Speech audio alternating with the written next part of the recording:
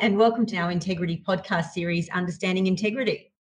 This 4-part series is brought to you via a partnership between the Institute of Public Administration Australia and the Australian Public Service Commission. My name is Rena Bruinsma. I'm the First Assistant Commissioner at the APSC. I'll begin today's podcast by acknowledging the traditional custodians of the land on which we are broadcasting from, the Ngunnawal people. I would like to pay my respects to their elders past, present and emerging, and acknowledge the ongoing contribution they make to the life of our country and this beautiful region. So today's topic is external perspectives. We're going to focus on integrity, but as it looks like from outside of the public service. We'll look a little bit more closely at how the public perceives integrity in the APS, as well as what integrity means across other sectors. We'll explore the relationship between integrity and public trust. How can we respond to challenges in this space? And what opportunities are available to us? I'm very pleased to be joined today by an excellent panel. We've got Dr. Simon Longstaff, the Executive Director of the Ethics Centre, Commander Jason Kennedy, Assistant Commissioner of the Australian Federal Police, and Ms. Philippa King, Deputy CEO of Austrade and former executive at National Australia Bank. Thank you all so much for joining me today. To begin with, some of our listeners may not actually be familiar with your roles, so I was wondering if we could just give our listeners a quick overview of what it is you do. We might start with you, Simon. Well, my job for the past 30 years has been running an organisation called the Ethics Centre. It provides practical support to individuals and organisations dealing with ethical questions that come before them, and includes what is still the world's only free national helpline for people who've got ethical issues, where anybody from federal cabinet ministers to farmers can come to get assistance to work through some of the complex issues they face. And finally, I have a bit of a public role to try and help people both identify and address some of the issues that come up more generally for the community. Thanks, Simon. Jason. Yeah, thank you. So I've been with the Australian Federal Police for 27 years now, and I'm currently in charge of our professional standards area. In the AFP, we investigate both complaints that we receive as well as corruption-based matters as well. So we not only investigate criminal matters involving our own members, but we also investigate from an administrative point of view to ensure that our members are complying with our code of conduct. Thanks, Jason. And Philippa.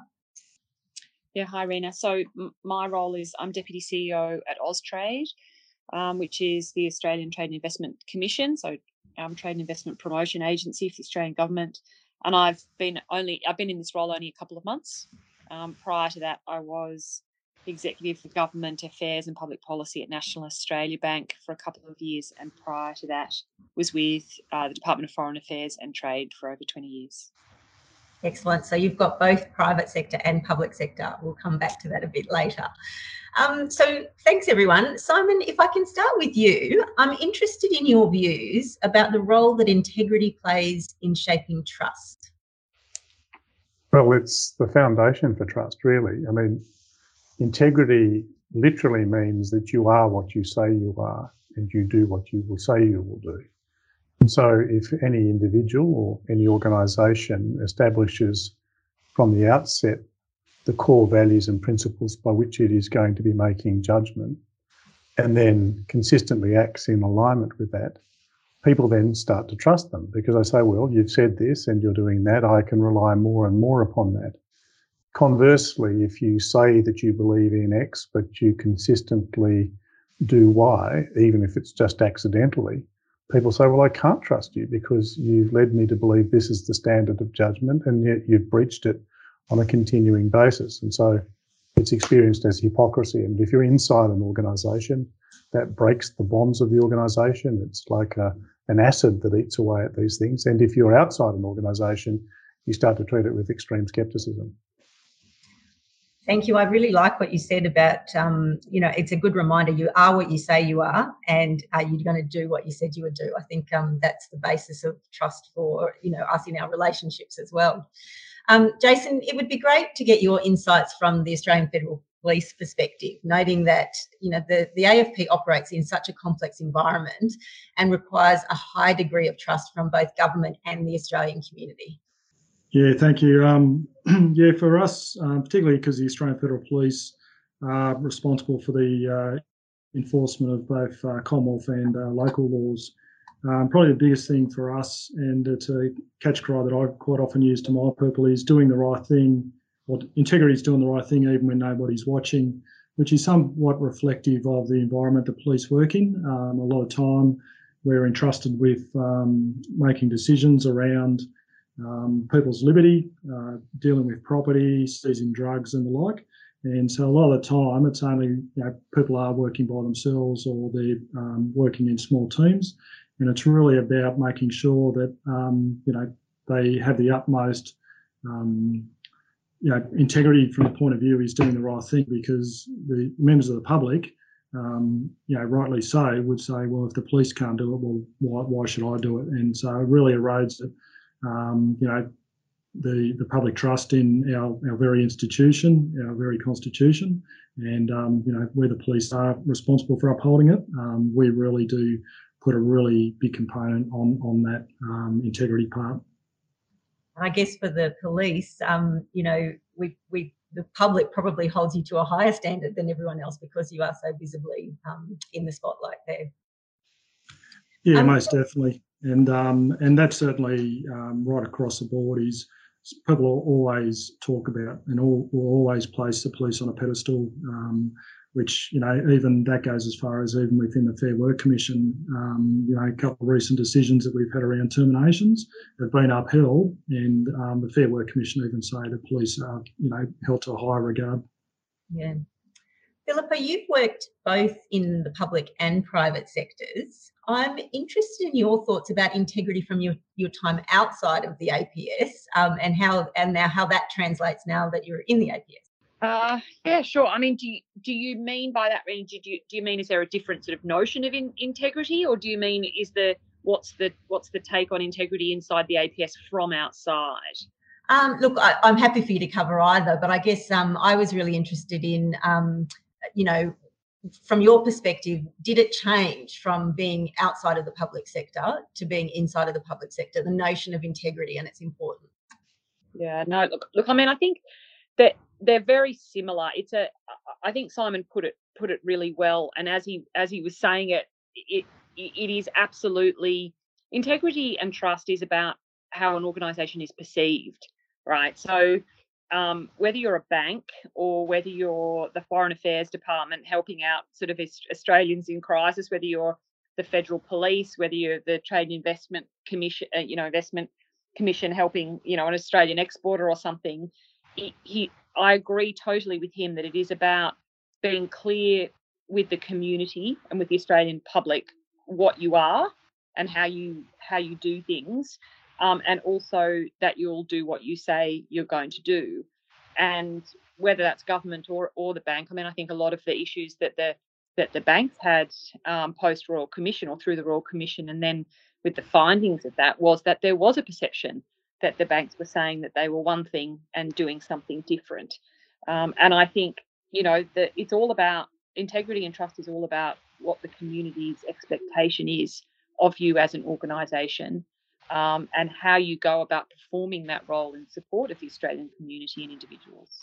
Thanks. I'd like to explore, I'll continue this theme a little bit with you, but what do you see as some of the unique integrity challenges for the APS? Well, I think Jason's point about being held to a higher standard is definitely the case for the police, but it's right across the APS, I think. That this is part of the complexity that businesses have faced in recent times as well. There haven't been the same standards and expectations placed on business that the APS is used to, and there hasn't been the same level of transparency either that the public service has become very accustomed to, and business is now starting to become accustomed to. So I think it is that notion that you are held to a higher standard, and that community and individual expectations of what the APS can deliver for people, it is very high, and it should be. It's a public institution. It's taxpayer funded, and I think people inside the APS are motivated in many ways by the fact that they're held to a high standard, they're performing a function that is in support of the Australian community and Australian individuals, and the national interest.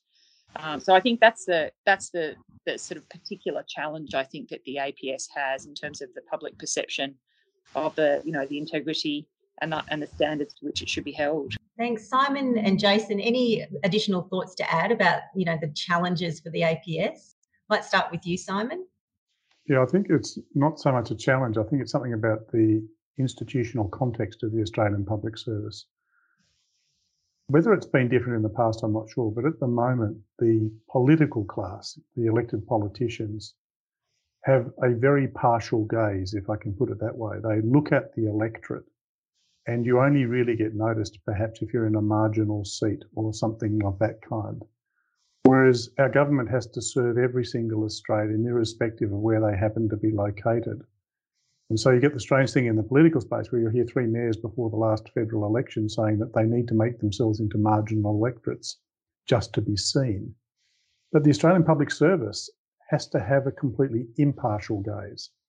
It needs to see every single citizen in an equal light and to treat it in that kind of just and equitable way. So the trust that we repose in the Australian Public Service as an essential element of government, I'd include the Federal Police in this, Jason, is absolutely critical to the actual quality, if you like, the integrity of our democracy itself.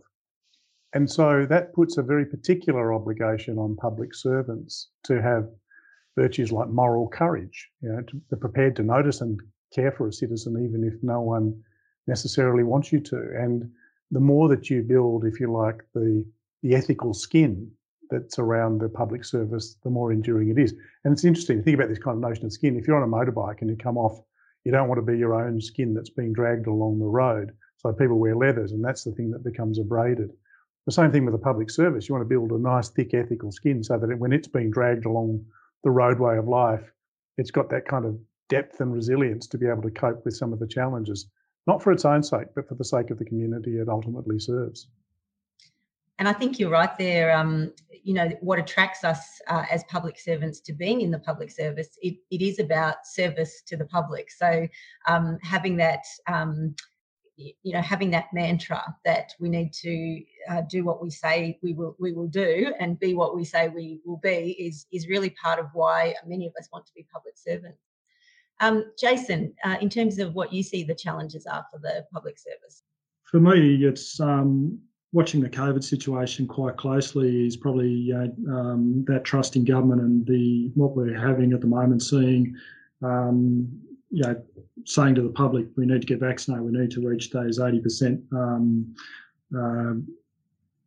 rates to open up the country. But, you've then got misinformation right across social media and the like. So in some sense, that good, strong moral fibre and that trust in government and institutions allows you to cut through that misinformation because people have trust. They've got previous dealings that actually say, I do trust this institution, I trust that, over what I'm just reading on Facebook or what I've just seen elsewhere. So I think these days where the news cycles are pretty much 24/7 now, there's actually a lot of chaff to get through in order to really get the correct information out there and to be able to break through. And I think that's where the trust is really, really important because people need to have a benchmark of where that trust comes from. So that's a challenge that I see right across the public service, government, and even in a policing sense as well. And certainly that's very different in Australia to what it currently is in other countries like the United States at the moment, where I think, in Australia we are coming to government for the source of truth rather than Facebook, but we've got to maintain that, don't we? I'll talk now about opportunities. So I'm interested in understanding what we can learn from outside of the APS. So Jason, you've noted that the AFP invests heavily in maintaining trust and works closely with APS agencies. Do you have thoughts on opportunities for the APS? So what's worked well for the AFP? For the AFP, we've got very much a strong integrity framework. So from the very first day that people join the AFP, they're inducted into what our framework looks like. And we've got a multifaceted framework.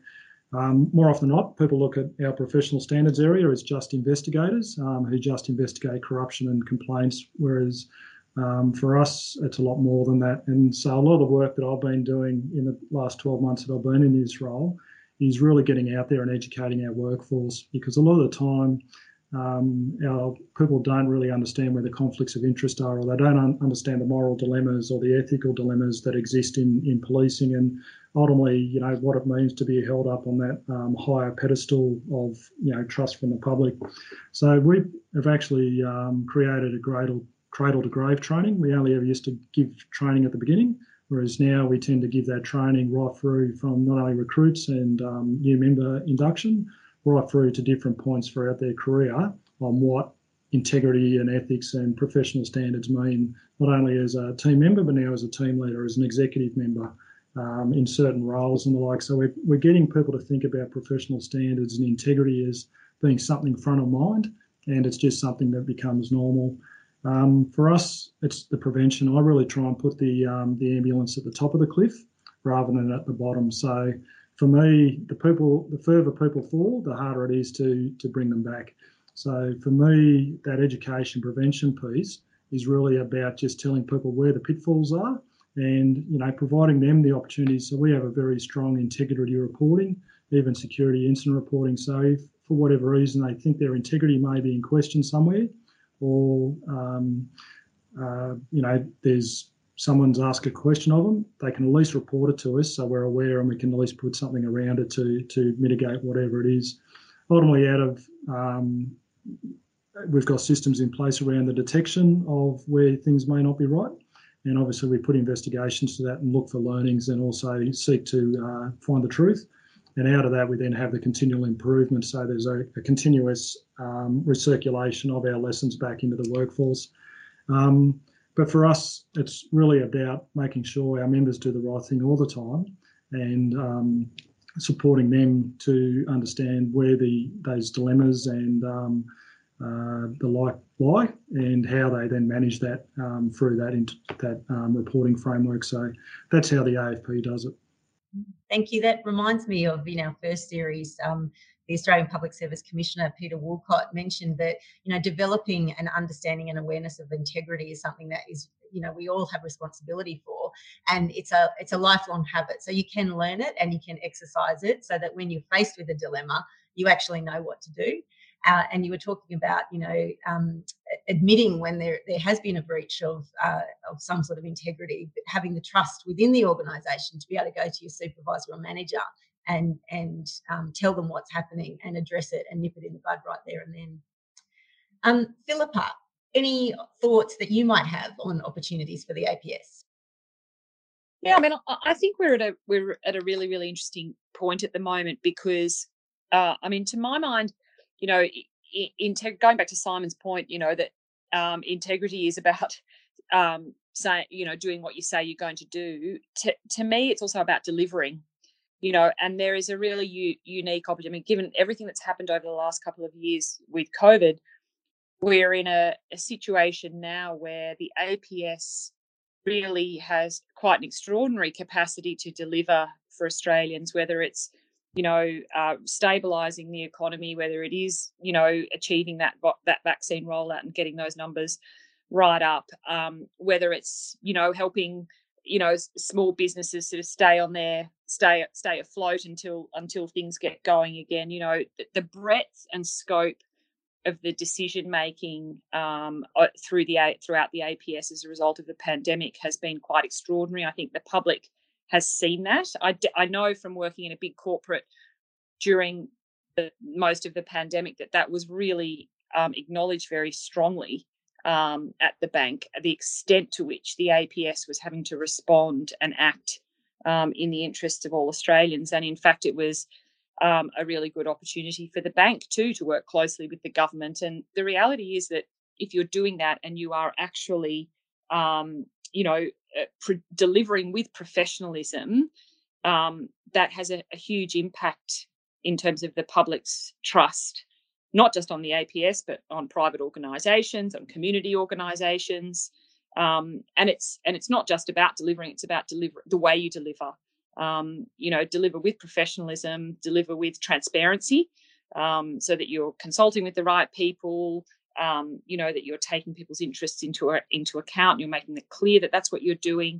So I think actually at the moment, the opportunity for the APS to really sort of demonstrate the professionalism with which it can achieve things and deliver for Australians is actually quite a significant opportunity that we've got and will continue to have for some time, I think. And so, it's really important, all the things that Jason is saying about that institutional capability, and sort of that making sure that is the framework with which people are acting and taking decisions, it is incredibly important, just because the breadth and scope of APS activity is so much broader than it has been in the past. Mm. Thanks, Philippa. Simon, where do you see the opportunities for the APS? Well, I'm really building upon what the others have already said. The first thing I think is that the Australian Public Service was, along with most other institutions in Australia, for a period of time drawn down into the black hole of compliance as being its principal response to the challenge of integrity. And so it was around rules and their enforcement and surveillance systems and things of that kind. And what we now know is that that does not work. It's not just that it's unpleasant, but it's largely ineffective in comparison to creating cultures in which people voluntarily want to do the right thing in the way that Jason was talking about it.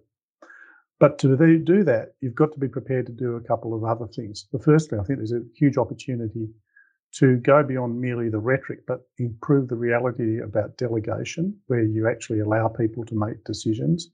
And of course, for the police, the exercise of discretion goes very much to the old ancient role of the constable, and that's an essential element. But for other people, and including in some parts of the Commonwealth Public Service, they'll talk the game about discretion or delegation, but they won't actually allow it because people are genuinely afraid that if they make a mistake, the roof will fall in on them.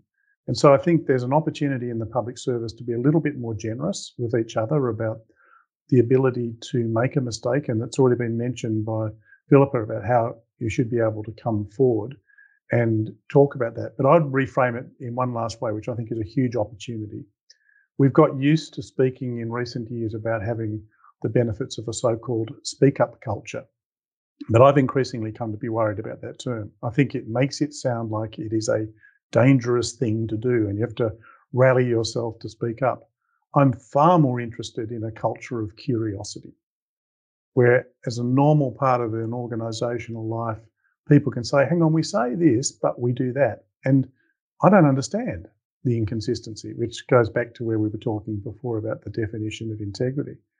And that merely by being curious about why we do what we do and how it aligns with statements around purpose, values and principles, you can unleash the ability of people to make responsible decisions and to wonder about their workplace without it necessarily being a fearsome thing to do.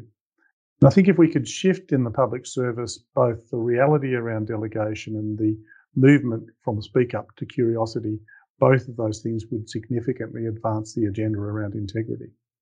Thanks, Simon, and thank you to all our panel members today.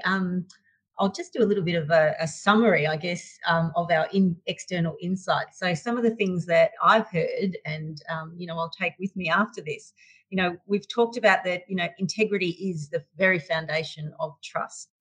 And I liked what you said, Simon, you are what you say you are and you do what you said you were going to do.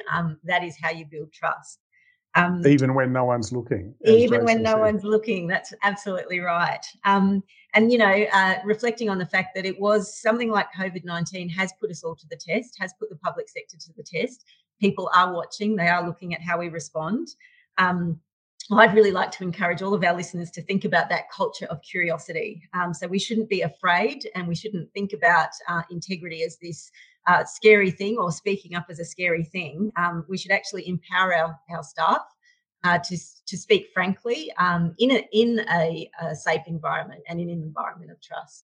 So, look, thank you to all of the speakers today. We've really welcomed your insights and experience. And thank you to all of those who are listening to us. I hope you enjoyed hearing from the panel.